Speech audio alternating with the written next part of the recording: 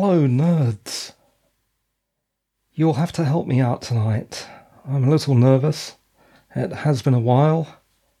But again, we are back. So, hello from Castle Royenstein. My fellow Whovians tonight, predominantly. It has been a troubling few days. That's something I'll talk about in 501. Tonight, however, you are listening to 499. Yes, I've skipped mentioning 500. I'll tell you at the end of the show about that. But tonight, episode 499 of Captain Roy's Rusty Rocket Radio Show, the UK geek science fiction, fantasy and horror podcast, recorded on Thursday, the 31st of August 2023 at 23:05:10. Thanks, as usual, for tuning in. Let's return to that topic of what the hell happened to the podcast. Well, it hasn't been that long, really, but I've been promising on Twitter that there'd be a whole raft of Doctor Who episodes and nothing happened. Well, until tonight. Tonight, we are talking about the Doctor Who adventure, Terminus, from 1983. So that's that covered. What happened? Other than that trouble that I mentioned earlier, a few other factors conspired as well, and we are down to, as usual, excuses. So no one really wants to hear those. I'm standing here again, though, in front of the mic with my... Oh dear, I've left the stupid amp on. 1 second. That should be quite a bit quieter now. Ah, what an idiot. Where were we? Yeah, okay, revisit journal. I said in 498 that I'm running my spoken audio through a declicker. That is, running the entire piece of audio through a declicker. I've listened to that episode several times now, and it isn't great. I've tried this before. I swore I wouldn't do it again, and then laziness got the best of me, and I tried it again, and it wasn't great. See, the trouble is, that declicker is chopping off the ends of many of my words.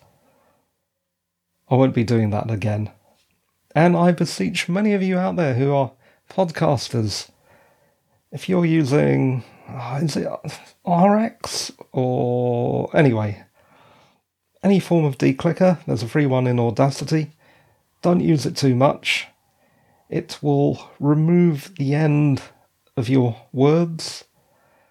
If you are someone from Liverpool with plenty of fricatives and all those interesting vocal sounds that you chaps make up there, or ladies, and you want to keep them in, which I suggest you do, be careful with declickers. It will smooth out your voice, but they will be absent of character. All the k-k-k-k's will disappear.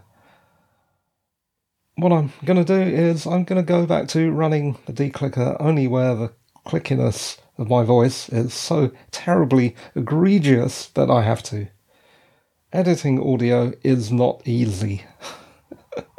And finally, still on the subject of audio, the Shure SM7B that I keep banging on about is back in its box. It is definitively better than the mic I'm speaking to you on now, the Shure SM58, but I'm sticking to the latter for the time being.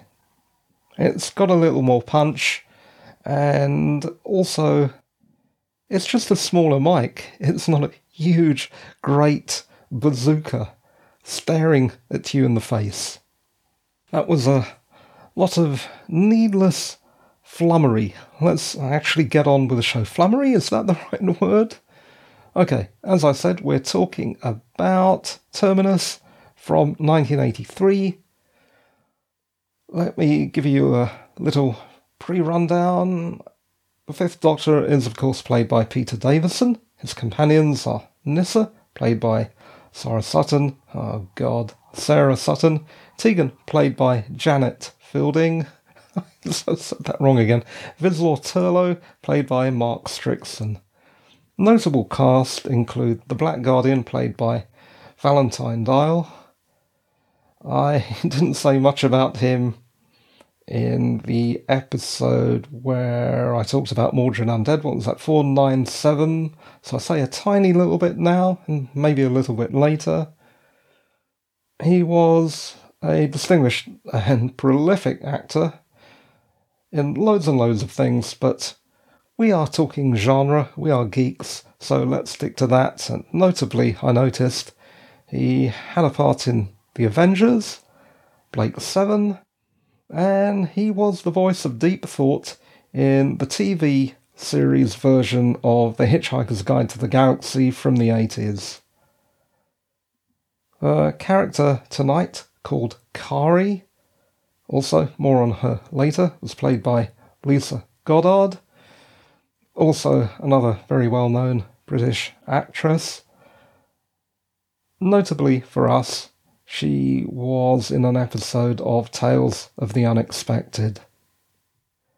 The director was Mary Ridge, who also directed Blake 7's Terminal. So she directed Doctor Who Terminus and Blake 7 Terminal. Come on, that's a bit of a coincidence, isn't it? The writer was Stephen Gallagher, who also wrote the script from Warrior's Gate, and is an author of whom I am a fan. He also wrote novelizations for the film starring Kirk Douglas and Farrah Fawcett, if you remember that, Saturn III, Chimera, which was a science fiction television series, Silver Dream Racer, which was a drama film starring David Essex about a motorcycle racer that I actually really quite liked back then. I think I read the book as well. He is most notable for horror writing, with books like Follower, Valley of Lights. I think I've read Follower. No, I have read Follower. I'm not sure about Valley of Lights. Also October, which I definitely have read and enjoyed, and The Boathouse again, a novel that I have read and enjoyed. There are other books that I'd like to get to of his that I still haven't got round to reading. Maybe someday. The producer was JNT. As for locations, those were Ealing Film Studios and BBC Television Centre in 1982. There's quite a lot of model work, interesting spaceships, stuff like that. I don't know where that was filmed. Was that done at Television Centre? I thought they had another place where they did that. There's my pathetic knowledge of Who coming in, which proves to you this is more of a casual Who podcast. Or am I selling myself short? I don't know. Yeah, don't know much about the production process around those models, but it was very notable. As for broadcast, this was story 126 and serial 4 of season 20. It followed Mordred Undead, which we talked about in 497, and consisted of 4 around 25-minute episodes, and was first broadcast from the 15th to the 23rd of February 1983. Media releases. The target novelisation was by, no surprise here, Stephen Gallagher in 1983. Terminus was released on VHS in 1993, on DVD as part of the Black Guardian trilogy, which included Mordred Undead, Terminus and Enlightenment in 2009, and again on DVD as Doctor Who DVD Files issue 140 in 2014. Zeitgeist, well, unsurprisingly, I'm going to let you down here. The number one song in the UK was Too Shy by Kajagoogoo, a song I have absolutely no recollection of. Yes, you see, this is one of the worst Zeitgeist sections ever. I honestly couldn't find anything of interest on that day. I do apologise if some of the Whovians were born on that day. Let me know. That's the 15th of February 1983. As usual, I'll play you a short clip and then I'll tell you what happens. Okay, here we go. Rolling clip in 3, 2, 1. How did you get here? Feels as if I'm going to burst. Know what would happen if one of those exploded? It'd be more than just a loud bang. I'll miss you both. But here I have a chance to put into practice the skills I learnt on Traken. Hope you enjoyed that clip. Let me now tell you what happens in the Doctor Who story from 1983 titled Terminus. On board the TARDIS, the Black Guardian appears to Turlough and tells him to disable the TARDIS console. Turlough reluctantly eventually does as he's told, and the TARDIS becomes extremely unstable. Luckily, some emergency circuits kick in and attach it to a passing spaceship. Seeing the instability encroaching on Nyssa in her room, the Doctor tells Nyssa to escape through a door that has a sinister skull painted on it that materialises in her room. Aboard the ship that they have become attached to, the Doctor and Nyssa meet raiders who are searching for valuable cargo, a pair of them.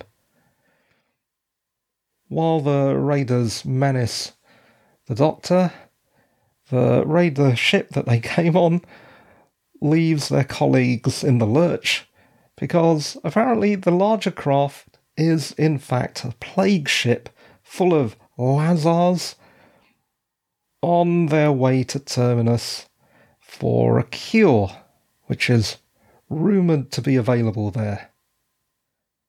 The Lazars are desperate people covered in rags and sores who appear to have a disease similar to leprosy. And then Nyssa becomes infected.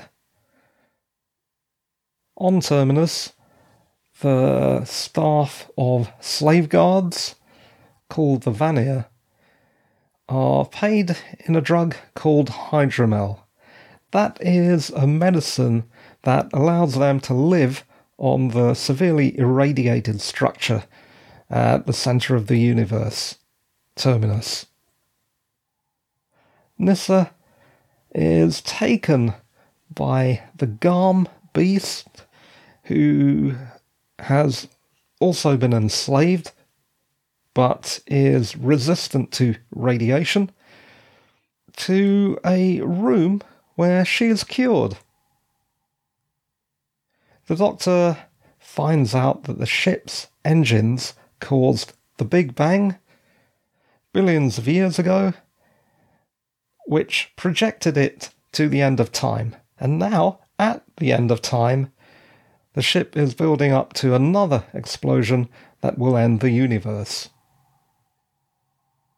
Freed from servitude, the wolf-like humanoid Garm's immense strength helps the Doctor to turn off this red throttle lever in the cockpit area, and the explosion is narrowly averted. At the end of the story, Nyssa says she's going to stay behind to help make hydromel for the Vanir, and together they will convert Terminus into a real hospital. She says goodbye to her friends, hugs them, there's some crying, and then the Doctor and Tegan leave, and the Black Guardian warns Turlough that he has only one chance left to kill the Doctor, and then the deal's off. Obviously, I've skipped through quite a lot. There's a scene where Turlough's tortured by the Black Guardian.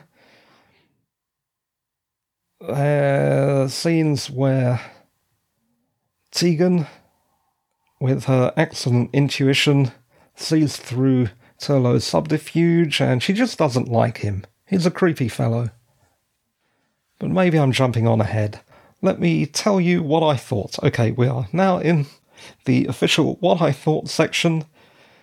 Let's get back to Turlough. Turlough is a slimy young man. Tegan is absolutely right not to trust him, because according to that bargain he has with the Black Guardian, his job is to kill the Doctor, while the Doctor himself is a bit of a tosspot for not seeing through Turlough's self-serving and rather amoral smarminess. He is just a fan of Turlough because Turlough is so hyper-intelligent.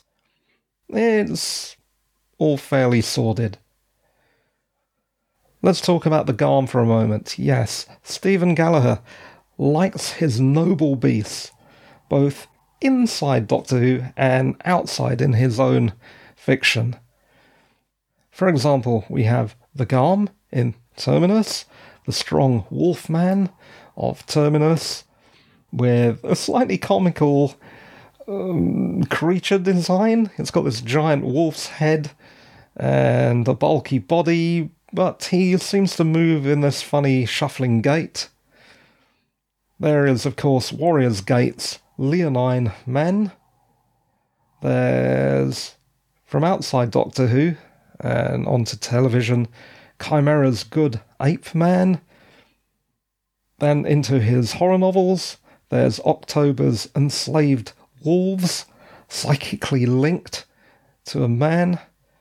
There is the Boathouse's murderous but misunderstood Rusalka from Slavic folklore, a sort of killer mermaid of lakes. Again, that reminds me of how much I like Stephen Gallagher's work.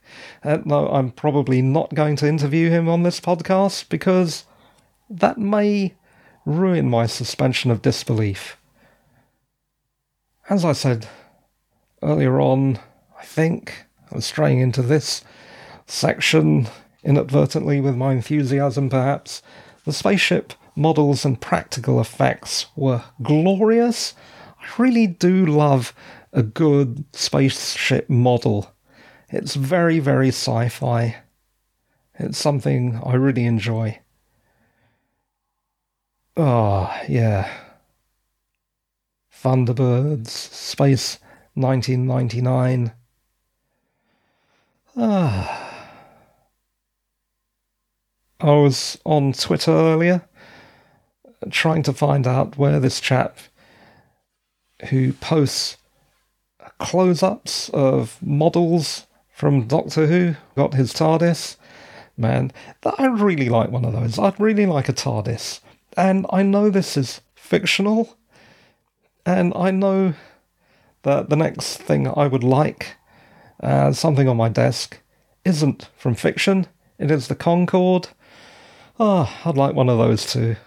And the Starship Enterprise, and of course the Liberator. Whew. Getting a bit excited here. Where was I? Okay. Went off on one about spaceship models. Okay, next. Nyssa.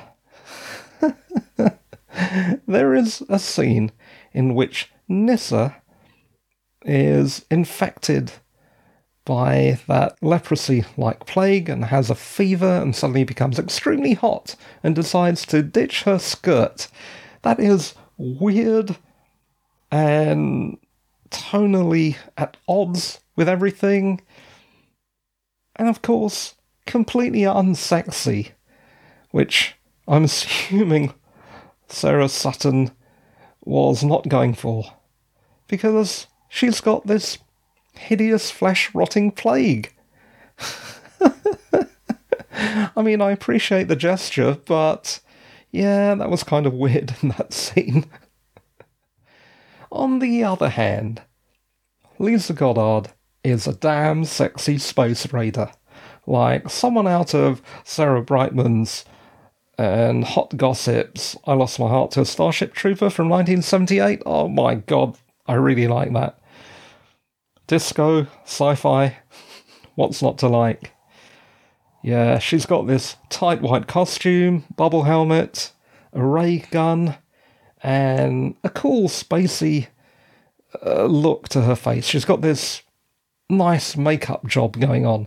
And by the way, she does have a partner who is a male who is equally well turned out, but frankly, yeah, I wasn't really paying attention to him that much. I don't even know the name of the actor. I'm sorry. I'm sure he's out there. He's quite young in this, so he's probably still working. I'm sweating a bit, thinking about Lisa Goddard, the spacer, and also Nyssa ditching the skirt, and also amazing spacecraft models. Yeah, it was pretty good. Okay, where am I? Enough perving, let us get on. Okay. The name of this story, Terminus, end of the line. That is a very, very depressing and sinister name for a hospital, which I suppose is the whole point. It is used in sort of the same way in The Walking Dead, which also has a place of the same name, although that is not a hospital or a sanctuary. Spoiler alert, if you haven't seen that episode, it's a long time ago now. It's full of cannibals. The Vanir's need for hydromel, that drug that keeps them going, reminded me strongly of Blake Seven's Federation's mutoids' need for blood serum, and Deep Space Nine's Dominion's Jem'Hadar and their need for Ketracel White. As, indeed, did their method of feeding. As far as I can see, that method of feeding where you open up your jacket and stick a tube into your chest was first used on Blake 7 in the episode Duel from 1978, and I cannot believe that DS9 didn't steal from that, and Doctor Who also didn't steal from that. Talking of the Vanir in the real world were Norse prosperity gods like Freya. The name is also used in Conan the Barbarian from 1982 by that group of vicious henchmen of Thulsar Doom, who raid and destroy and kill everyone in Conan's village. And, of course, here as the slave guards of Terminus. I suppose that the warrior-like design of this radiation armour may have something to do with their naming, and I'm almost certain that the influence is from Conan the Barbarian. A vastly enjoyable film. I can't believe anyone hasn't seen that film at this stage. But if you haven't, go and watch it. It is amazing. Probably one of the best sword and sorcery films ever made. And certainly something that you want to look at if you're scrabbling around for something to watch, because we've still got this SAG-AFTRA and WGA strike going on, and apparently films and TV shows are getting delayed. There's a suggestion, but also there is other things to do than watch TV. There are a lot of genre books that you can read. Sorry, I'm straying. Let us move back to what I thought. Okay. Aha. That was quite brief. It is time to make a judgment. I thought this was a quick and simple Old Who story with the usual sympathy and admiration for the beast that is usually characteristic of Stephen Gallagher's work, although we see that also in Doctor Who generally. There are enjoyable scenes in space with those fabulous, amazing spacecraft, modelling work, and there is an abrupt and sad goodbye to Nyssa. There are hugs and tears, and then Tegan and the Doctor leave. Goodbye, Nyssa. We'll miss you. And maybe try trousers? Let's move on to trivia. Even more on Valentine Dial, or Dial, to make a... Why do I Welshify that name? It looks Welsh, but apparently he was English. Anyway, Valentine Dial, or Dial, however you say that. We have even more information to make up for 497's dearth of information. And I've already told you something of his background at the top of the show. Here's a little piece of trivia that you might enjoy. In the Hammer film Lust for a Vampire from 1971, watch it. I mean, don't watch it as a warning to watch your behaviour. I mean, just go and watch. What am I doing? In that movie, Count Karnstein, the main villain, was played by a chap called Mike Raven. And believe me, we could do a whole episode just about Mike Raven. But anyway, that's not the point of this. The point of this is Mike Raven, pretty good actor, definitely suited to playing a noble vampire. Count Karnstein had a voice that was deemed unsuitable for that character, and so his dialogue was replaced by Valentine Dial's voice. Bit of a kick in the nuts if you're an actor. Mind you, didn't... oh god, what was his name? The Green Cross coat guy. The big muscly guy. Anyway, the guy who played Darth Vader's suit actor, he was quite taken aback that he wasn't allowed to provide the voice, and instead that went to James Earl Jones, but thank God it did. Okay, where were we? Second bit of trivia on Lisa Goddard, Kari the Raider. She dated Lisa Goddard, not Kari the Space Pirate, Fraser Hines, another companion of an earlier Doctor, and was briefly married to Colin Baker, our next Doctor. Briefly, apparently only lasted 18 months, but that's between them. Okay, regarding the skirt-dropping incident, in Doctor Who 25 Glorious Years, Sutton says, according to an excerpt from Wikipedia, I still smile when I remember how the production office kept getting letters of complaint about Nyssa being too covered up. So that's why, when I left the series in Terminus, I decided to drop my skirt as a parting gesture to all those fans who had written in. And we thank you for that, even though it was tonally weird. Sorry, back to this quote. Mind you, it caused such a stir at the time, and as I'm still being asked about it when I'm interviewed, I'm not sure it was a wise thing to have done. Maybe not.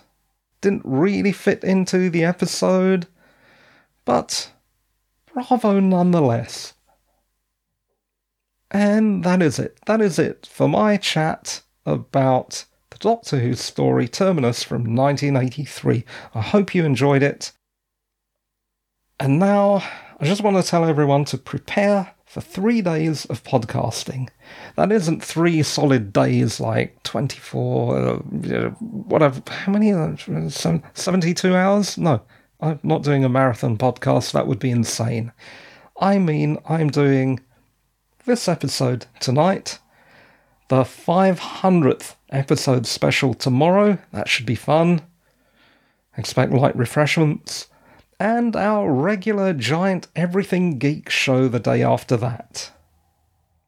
In order to motivate me, please share the show on the socials.